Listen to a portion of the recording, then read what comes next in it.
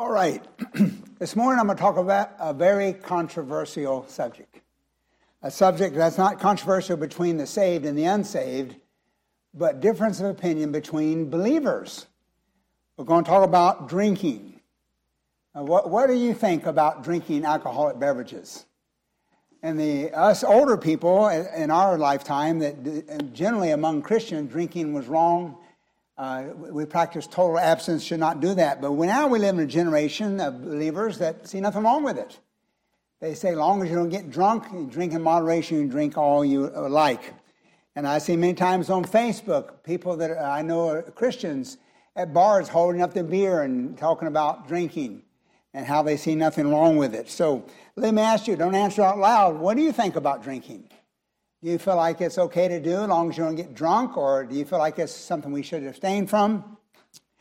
For example, if a neighbor come to you, was not saved, and they know that you go to church, and they know that you claim to be a Christian, and say, listen, I have a question for you. What's your opinion on drinking?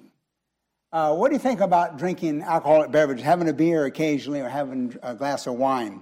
What would you say? Now, if you did not know Scripture, you'd probably say, well, if you thought drinking was okay in moderation, you'd say, well, I drink. It helps me relax. I enjoy doing it. It's something that I like doing. Now, if that's your reasoning, just think of the things you can justify in life based upon that. I like it. It makes me feel good. I like it. So on like that. But so you can justify so much behavior. But there's a difference of opinion on it. Some Christians say it's okay. Some say it's not. The Bible says, what does the Bible say? And we're going to look at that this morning. This is a two-part message. We're going to start today and finish up 2 weeks from today. Next Sunday is Father's Day. I'm not going to talk about drinking on Father's Day. So don't worry about that. So we'll continue our study on this drinking 2 weeks from today. But we're going to talk about the truth about drinking. Let me, first of all, the Bible mentions the word wine 231 times. The word wine in the Bible sometimes refers to grape juice. Sometimes it refers to fermented juice as far as that's alcoholic. It is clearly a widespread topic in the Bible. It is discussed or mentioned in at least 46 out of the 66 books of the Bible.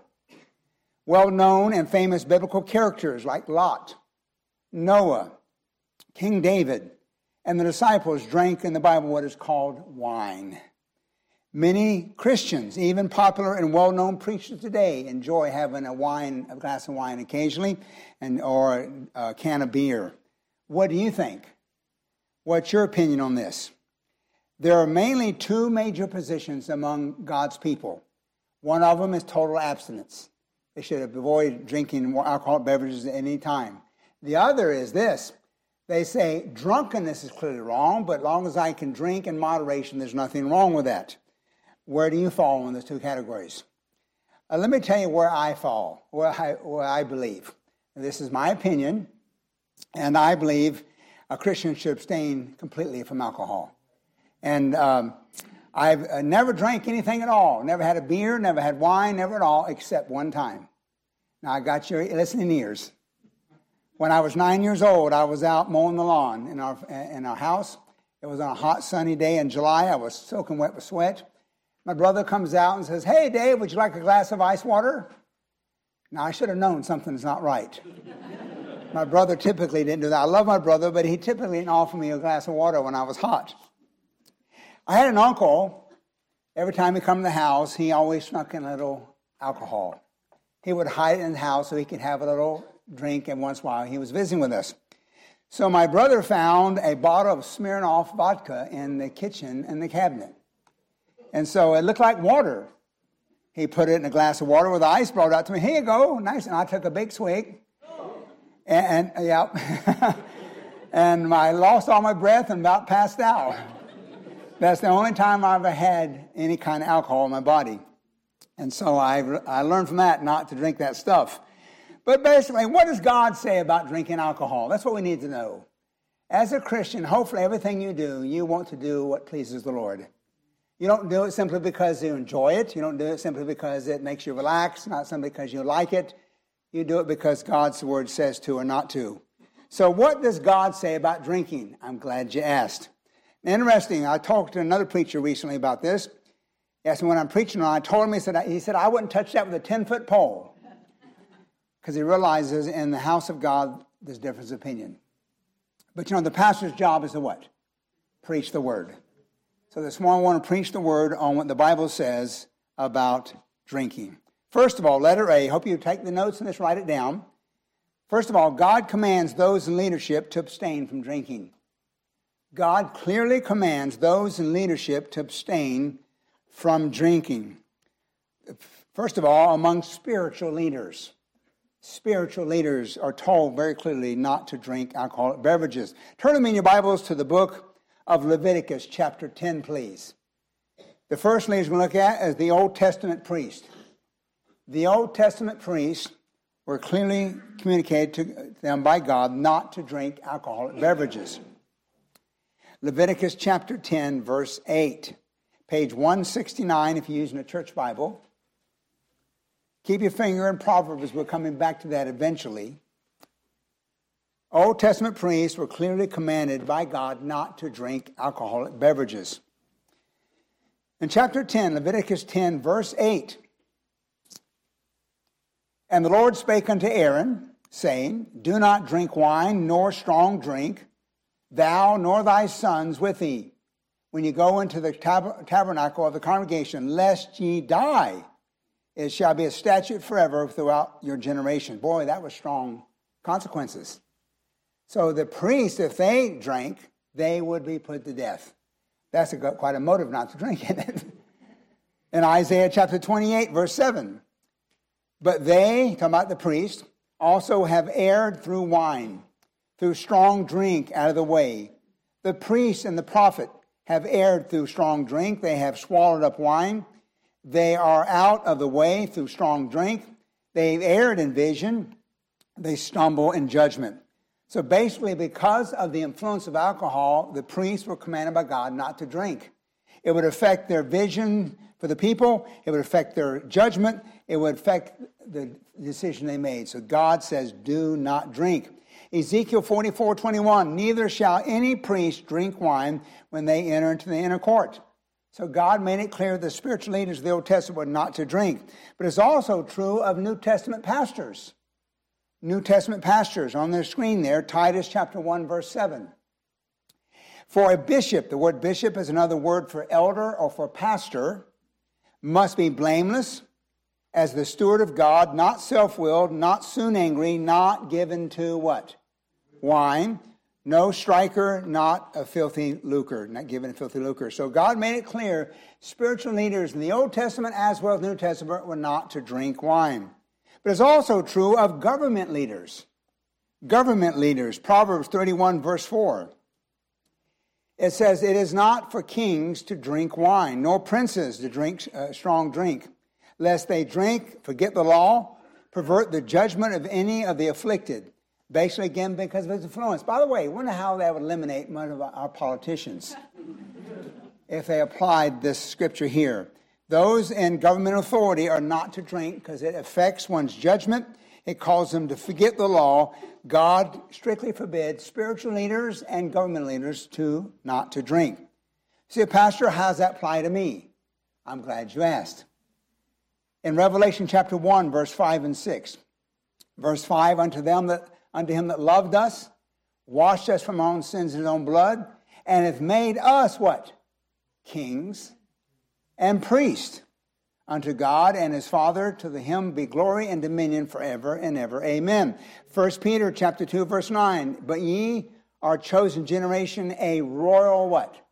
Priesthood, a holy nation, a peculiar people, that ye should show forth the praises of him who have called you out of darkness into his marvelous light. So basically, we may not hold the position of Old Testament priest. We may not hold the position of a New Testament pastor. But the Bible says you are kings and you are priests. So think about this a moment. What reason did God have for the priests and the pastors not to drink? It would affect their judgment. It would affect their discernment. It caused them to forget the law. Just because you're not a pastor or priest, does that mean drinking will not affect you the same way? Of course it will. So the Bible says all of us are kings. One day we'll rule and reign with Christ on his kingdom. But also you are a royal priesthood. The book of Hebrews tells us how we're to offer up spiritual sacrifices. So if we take these verses, we can apply them to us also. Next, those who consecrated God, a Nazirite was commanded not to drink. A Nazirite was commanded not to drink. Who do you know in the Bible was a Nazirite? There was one in the Old Testament and the New Testament. Samson was a Nazirite. Who else? John the Baptist was a Nazirite. It says here in Numbers chapter 6, verse 2. It said, when either man or woman shall separate themselves to vow a vow of a Nazirite, to be separate from the Lord, he shall separate himself from wine and strong drink. So God clearly tells us in the Bible, the Old Testament priest, the New Testament pastor, spiritual leaders not to drink. Government leaders are not to drink. And also a Nazirite. And the reason why, the influence it has upon their judgment, their discernment, and affects their lives and decisions they make. Next, I want to look at concerning Scripture. God severely judged his people for much drinking and drunkenness. God severely judged his people for much drinking and drunkenness. Go now to Isaiah 5, please. Isaiah chapter 5. Isaiah chapter 5. And when we get through a part 1, part 2, we're going to look at Scripture that people use to justify drinking. We're going to look at Scripture Christians use to justify or support drinking in moderation. We'll look at that this morning also. So God severely judged his people for much drinking and drunkenness. Isaiah 5, verse 11, please. Page 988, Isaiah chapter 5. What's the first word? Woe. Now, he was not riding on a horse, wanting the horse to stop. The word woe means judgment. Judgment unto them that rise up early in the morning, that they may follow strong drink, that continue until night, till wine inflame them. Here's a man drinking all day long. He gets in the morning, during the day, and the evening, till the wine inflame them. In verse 12, talking about those that have parties and serve wine. And the harp and the vow and the tabret and the pipe, talking about music, and wine are in their feasts, about their parties. Those that serve that. But they regard not the work of the Lord, nor consider the operation of his hands. The word regard not means they pay no attention to or have little regard to what God says and God does. So basically, those who drink much drinking and drunkenness have God's judgment. How do you know? Look in verse 22. Chapter 5, verse 22. Here again it speaks of government leaders. Woe to them that are mighty to drink wine, and men of strength to mingle strong drink. The word mighty and men of strength, talking about those positions of power and authority. Verse 23, which justify the wicked for reward. They take bribes and justify wrongdoing and take away the righteousness of the righteous from him. Basically, because of drinking, they take bribes, they justify wrongdoing, and how often we see that among our government leaders. God condemns that, says judgment unto them. Then he says in verse 24, therefore, because of this, therefore, as the fire devoureth the stubble, the flame consumeth the chaff, so the root shall be as rottenness, their blossoms shall go up as dust, because they have cast away the law of the Lord of hosts, they despise the word of the Holy One of Israel. Therefore is the anger of the Lord kindled against his people, and he has stretched forth his hand against them and has smitten them. So God severely judged his people for much drinking and drunkenness. So number 3, we're talking about what God says about drinking alcoholic drinks, beverages. God commands those in leadership to abstain from drinking. He severely those who involved in much drinking and drunkenness. And letter C, drinking adversely affects one's life and behavior. Drinking adversely affects one's life and behavior. Some of you were raised in a home where you had a parent that was an alcoholic. You know exactly what alcohol can do. You know exactly the pain and suffering it brings. Let me give you several things. Drinking creates all sorts of problems. Go down to Proverbs 23, the verse we began with, that Pastor Bloom read together, page 954. Proverbs 23, drinking creates all sorts of problems. And it's mentioned here by the wisest man who ever lived. His name was Solomon. Proverbs 23, look in verse 29, please. Proverbs 23, 29. The first problem created by drinking is emotional problems. Emotional problems. He says there in verse 29. Who hath woe? Who hath what? Sorrow. The answer is those that drink. Those that tarry long at the drink. They have woe, they have sorrow, emotional problems. Next, social problems. Another problem created by drinking, social problems. Talks about strife and complaints. Verse 29, the latter part. Who hath contentions? Who hath babbling? Contention means strife, fighting. If you're raised in a home with an alcoholic, you know all the fighting and contention that went on there because of the influence of alcohol. Who hath that? So it creates emotional problems. Number 2, social problems. Number 3, physical problems. Physical problems are created by drinking. He talks about bruises and bloodshot eyes. Verse 29 again, the latter part. Who hath wounds without cause? Who hath redness of eyes? Answer, they that tarry long at the wine, they that go in and seek mixed wine. So they have wounds without cause. Drunkards don't realize they got all kind of bruises. Where did they come from? I don't know. Have wounds without cause and redness of eyes. And it says 31, notice what he tells them, look not thou upon the wine when it is red, when it giveth its color in the cup, when it moveth itself aright. What that refers to is someone who drinks a lot, they like the aroma. They take wine and circle it in the glass like this to smell it. That's what it's talking about here. When it moveth itself aright, verse 31. Verse 22, at last it biteth like a serpent and stingeth like a what? Adder. That's what Scripture says about it. So it creates emotional, social, physical, but also moral problems. Moral problems are created by drinking. It impairs moral judgment. Verse 33, thine eyes shall behold what? Strange woman. Men, what is a strange woman? It's any woman that's not your wife. That's a strange woman that you should not have anything to do with. So basically, how many men who are not normally under normal conditions do something immoral because of alcohol they did? Moral problems. It goes on to say, their heart shall utter perverse things, all kind of foul language and foul behavior because of drinking. Number 5, here's more physical problems created by drinking. It impairs stability.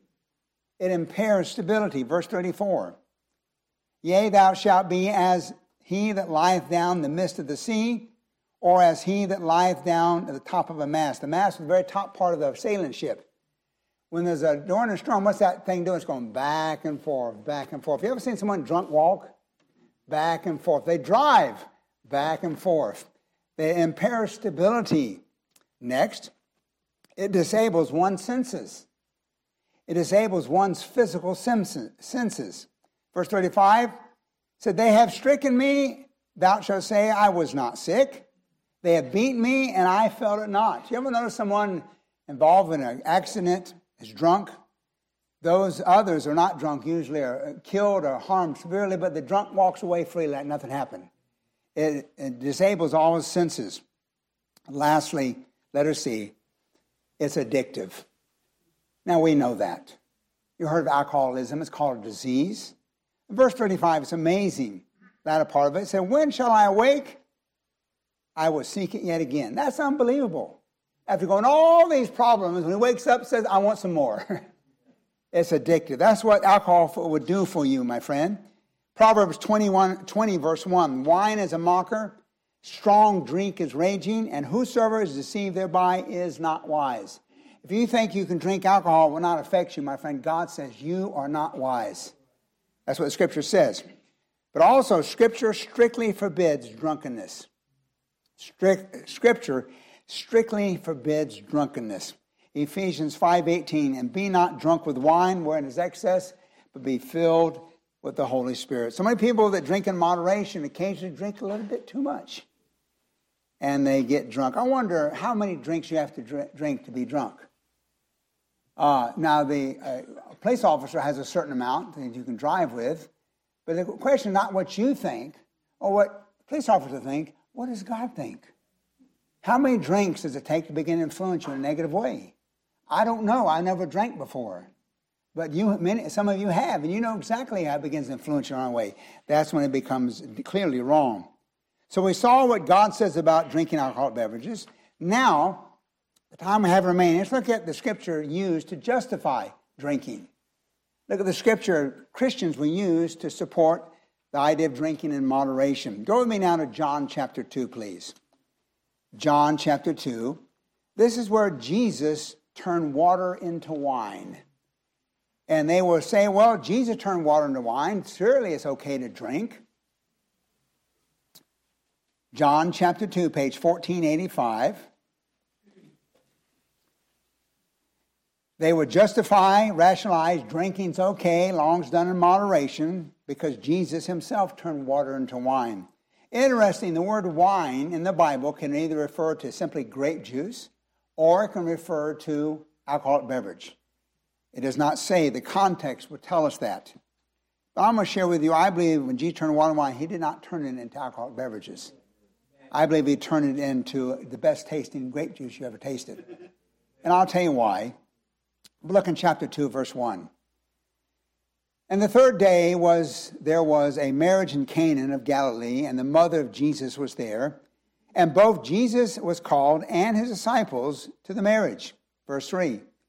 And when they wanted wine, the mother of Jesus saith unto him, they have no wine. Jesus saith unto him, Woman, what have I to do with thee? Mine hour is not yet come. Now Mary knew exactly Jesus was able to perform a miracle.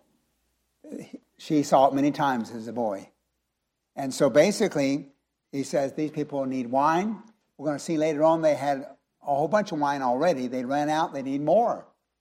So he wanted Jesus to turn water into wine. He said, my hour is not yet come. Basically, the part of his ministry to perform miracles publicly has not yet started. However, this was the first miracle he performed and publicly. In verse 5, his mother saith unto the servants, whatsoever he saith unto you, do it. Verse 6, and there are 6 water pots of stone, after the manner of the purifying of the Jews, containing 2 to 3 firkins apiece. That means about 9 gallons apiece, 3 times that. So these pots, there were 6 of them, containing anywhere from 18 to 27 gallons apiece. He goes on to say in verse 7, then Jesus saith unto them, fill the water pots with water, and they filled them up to the brim.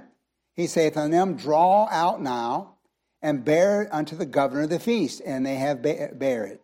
Verse 9, when the ruler of the priests had tasted the water that was made to wine, and knew not whence it was, but the servants withdrew the water new, the governor of the feast called the bridegroom, and saith unto him, every man at the beginning doth set forth good wine, and when men have well drunk, then which is worse, but thou hast kept the good wine until now. Basically what he's saying here, during a wedding feast, they would give the best wine first. And after all that's gone, they'd give the worst last. And so basically, he goes on to say, and they have well drunk. Basically, they had the word drunk, you look it up in a Greek dictionary, it can either mean they had plenty, had all they wanted, or it means they were well intoxicated. So if you say this was wine with alcohol, it say they were well intoxicated, and now Jesus makes more. Now think about that a moment. Think about that. Basically, the same God who said, who hath woe, who hath sorrow, who hath contentions, they that tarry long in wine and seek mixed wine. He said, look not upon the wine when it is red, when it giveth the color right, removeth itself. At the last it biteth like a serpent, drink and stingeth like an adder. Wine is a mocker, and strong drink is raging. Whosoever is deceived thereby is not wise. In other words, if Jesus, knowing they were well drunk, and now makes more alcoholic beverage to give them, they move from moderation now to excess. And basically, you say the Lord's condoning drunkenness. I believe this was the best grape juice they ever tasted. Of all the grape juice ever tasted, Jesus made this. This was the best.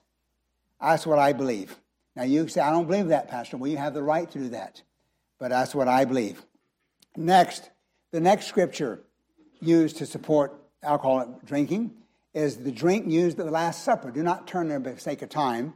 At the Last Supper, Jesus told the apostles to drink wine. Matthew 26:27 says this, and he took the cup and gave thanks and gave it to them, saying, drink ye all of it, for this is my blood of the New Testament, which is shed for many of the remission of sins.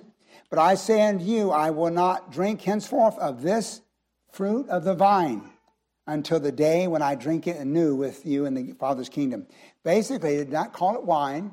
It's called not wine, but the fruit of the vine. Now you say, Pastor, wine is the fruit of the vine. Yes, it is. But so is grape juice. So I believe he would serve grape juice. Next, another scripture used to support justified drinking, Paul's instruction to Timothy to drink wine. Paul's instruction to Timothy to drink wine. 1 Timothy chapter 5, verse 23. It's on the screen. Look what Paul told Timothy.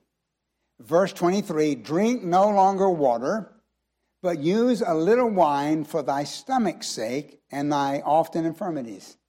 So here is Paul instructs Timothy, a young preacher, a young pastor, to drink wine for his stomach problems. In other words, do this for medicinal purposes because you have stomach problems. And so I do not believe this was alcoholic beverage. Let me tell you why. The context we saw there in chapter 5 is to drink it, but back in chapter 2, as a pastor, you're not to drink wine. Why would he say in chapter 2, pastor not be given wine, now turn around and say you ought to drink wine? He said, pastor, there's an exception because of his physical problems. What were his physical problems? It said stomach sake, infirmities. Scholars believe that he possibly had gastritis or stomach ulcers, which both drinking alcohol would irritate and produce more acid and make it worse. Whereas with stomach problems such as this, medical advice is to drink low-acid fruit juices such as apple or grape juice.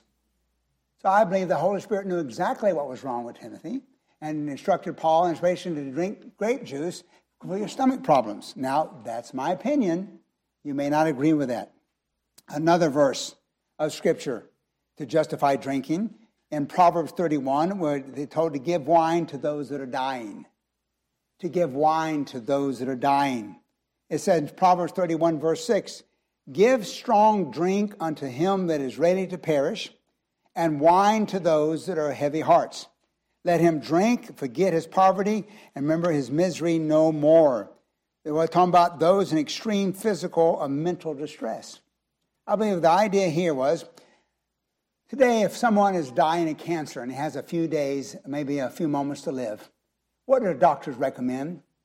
Let's give him some strong painkiller to be able to die peacefully and without pain comfortably. Sometimes it's morphine.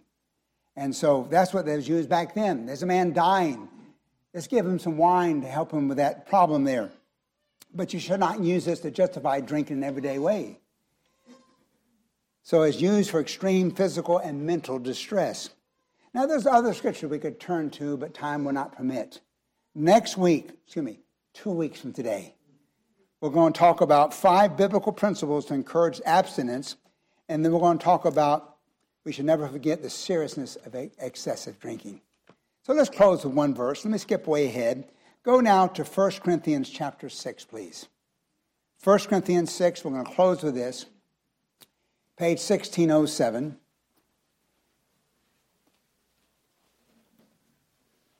When you find that, look up here, please. I realize right here today there's probably difference of opinion. Some of you feel nothing wrong with drinking in moderation. Maybe you have a glass of wine at home occasionally, drink a beer occasionally. And you say it's all right as long as I get drunk. And the difference of opinion. And so this is an area men can disagree on and still be two good men. There are a lot of pastors that do not believe what I'm preaching. They say it's okay to drink long as it's done in moderation. And so we may believe that. But I believe, I get ahead of myself, you take Scripture as a whole. Not just certain verses justify your drinking. Take all of the Old New Testament. And wisdom would tell you, at least I should abstain from it, because it blurs my judgment, clouds my discernment. At least honesty would say, out of 85% of drinking verses, all of it's negative, not positive. The wise Christian should abstain from doing it. And that's what I encourage you to do. Now you say, Pastor, I'm going to have my glass of wine. I still love you. I'm not saying you're sinful. I'm just saying, if you're going to do something, base it upon God's word as a whole. And I believe if you take God's word as a whole, the wise Christian will say, wisdom say I shouldn't do it. And I'm going to tell you more about that in a moment, and next time we're together. But 1 Corinthians chapter 6, verse 9, please. 1 Corinthians chapter 6, verse 9. Look what it says. And look for the word drunkenness. Know ye not that the unrighteous shall not inherit the kingdom of God? Be not deceived, neither fornicators, nor idolaters, nor adulterers, nor effeminate, nor abusers themselves with mankind. Verse 10, nor thieves, nor covetous, nor what? Drunkards, nor revilers, nor sorcerers shall inherit the kingdom of God. Boy, we see the seriousness of excess drinking. And drunkards shall not inherit the kingdom of God. Now, if we stop right there, we'd think anyone who got drunk would not go to heaven. But I want you to read the next verse. Verse 11. And such were some of you. Some of you were adulterers. Some of you were drunkards. Some of you were thieves. Some of you were homosexuals. The word effeminate there, abusers themselves. Some of you were covetous. Such were. But notice here what it happened, the Bible says. But you are washed, you are sanctified, you are justified in the name of the Lord Jesus by the Spirit of our God. The blood of Christ, listen carefully please, can make the prostitute as like she's a virgin. Make the drunkard, though if he never drank at all. The word justified means to declare righteous. It literally means just if I had never sinned. When a person has any of these things in his background, comes to Jesus Christ and trusts Christ as Savior, the blood of Christ cleanses him from all sin to the point in God's sight as though if you've never sinned before. Amen. That's what the blood of Christ can do for you. So maybe you have that background. Maybe you know someone that does. My friend, it does not necessarily mean a Christian cannot drink. We have examples of that. Noah drunk. Remember what happened to him? Lot got drunk. What happened to him? He committed incest with his daughters. Yet the Bible says in 1 Peter that he was a saved man. So a person can drink, does not mean he's not saved. But basically, I was talking about here, this was the background of these Corinthian believers. But it says, you know what? You've been washed. You've been set apart unto God. And you've been justified. How can someone with that background continue therein? Seeing what the blood of Christ has done for him. Let's bow together, please.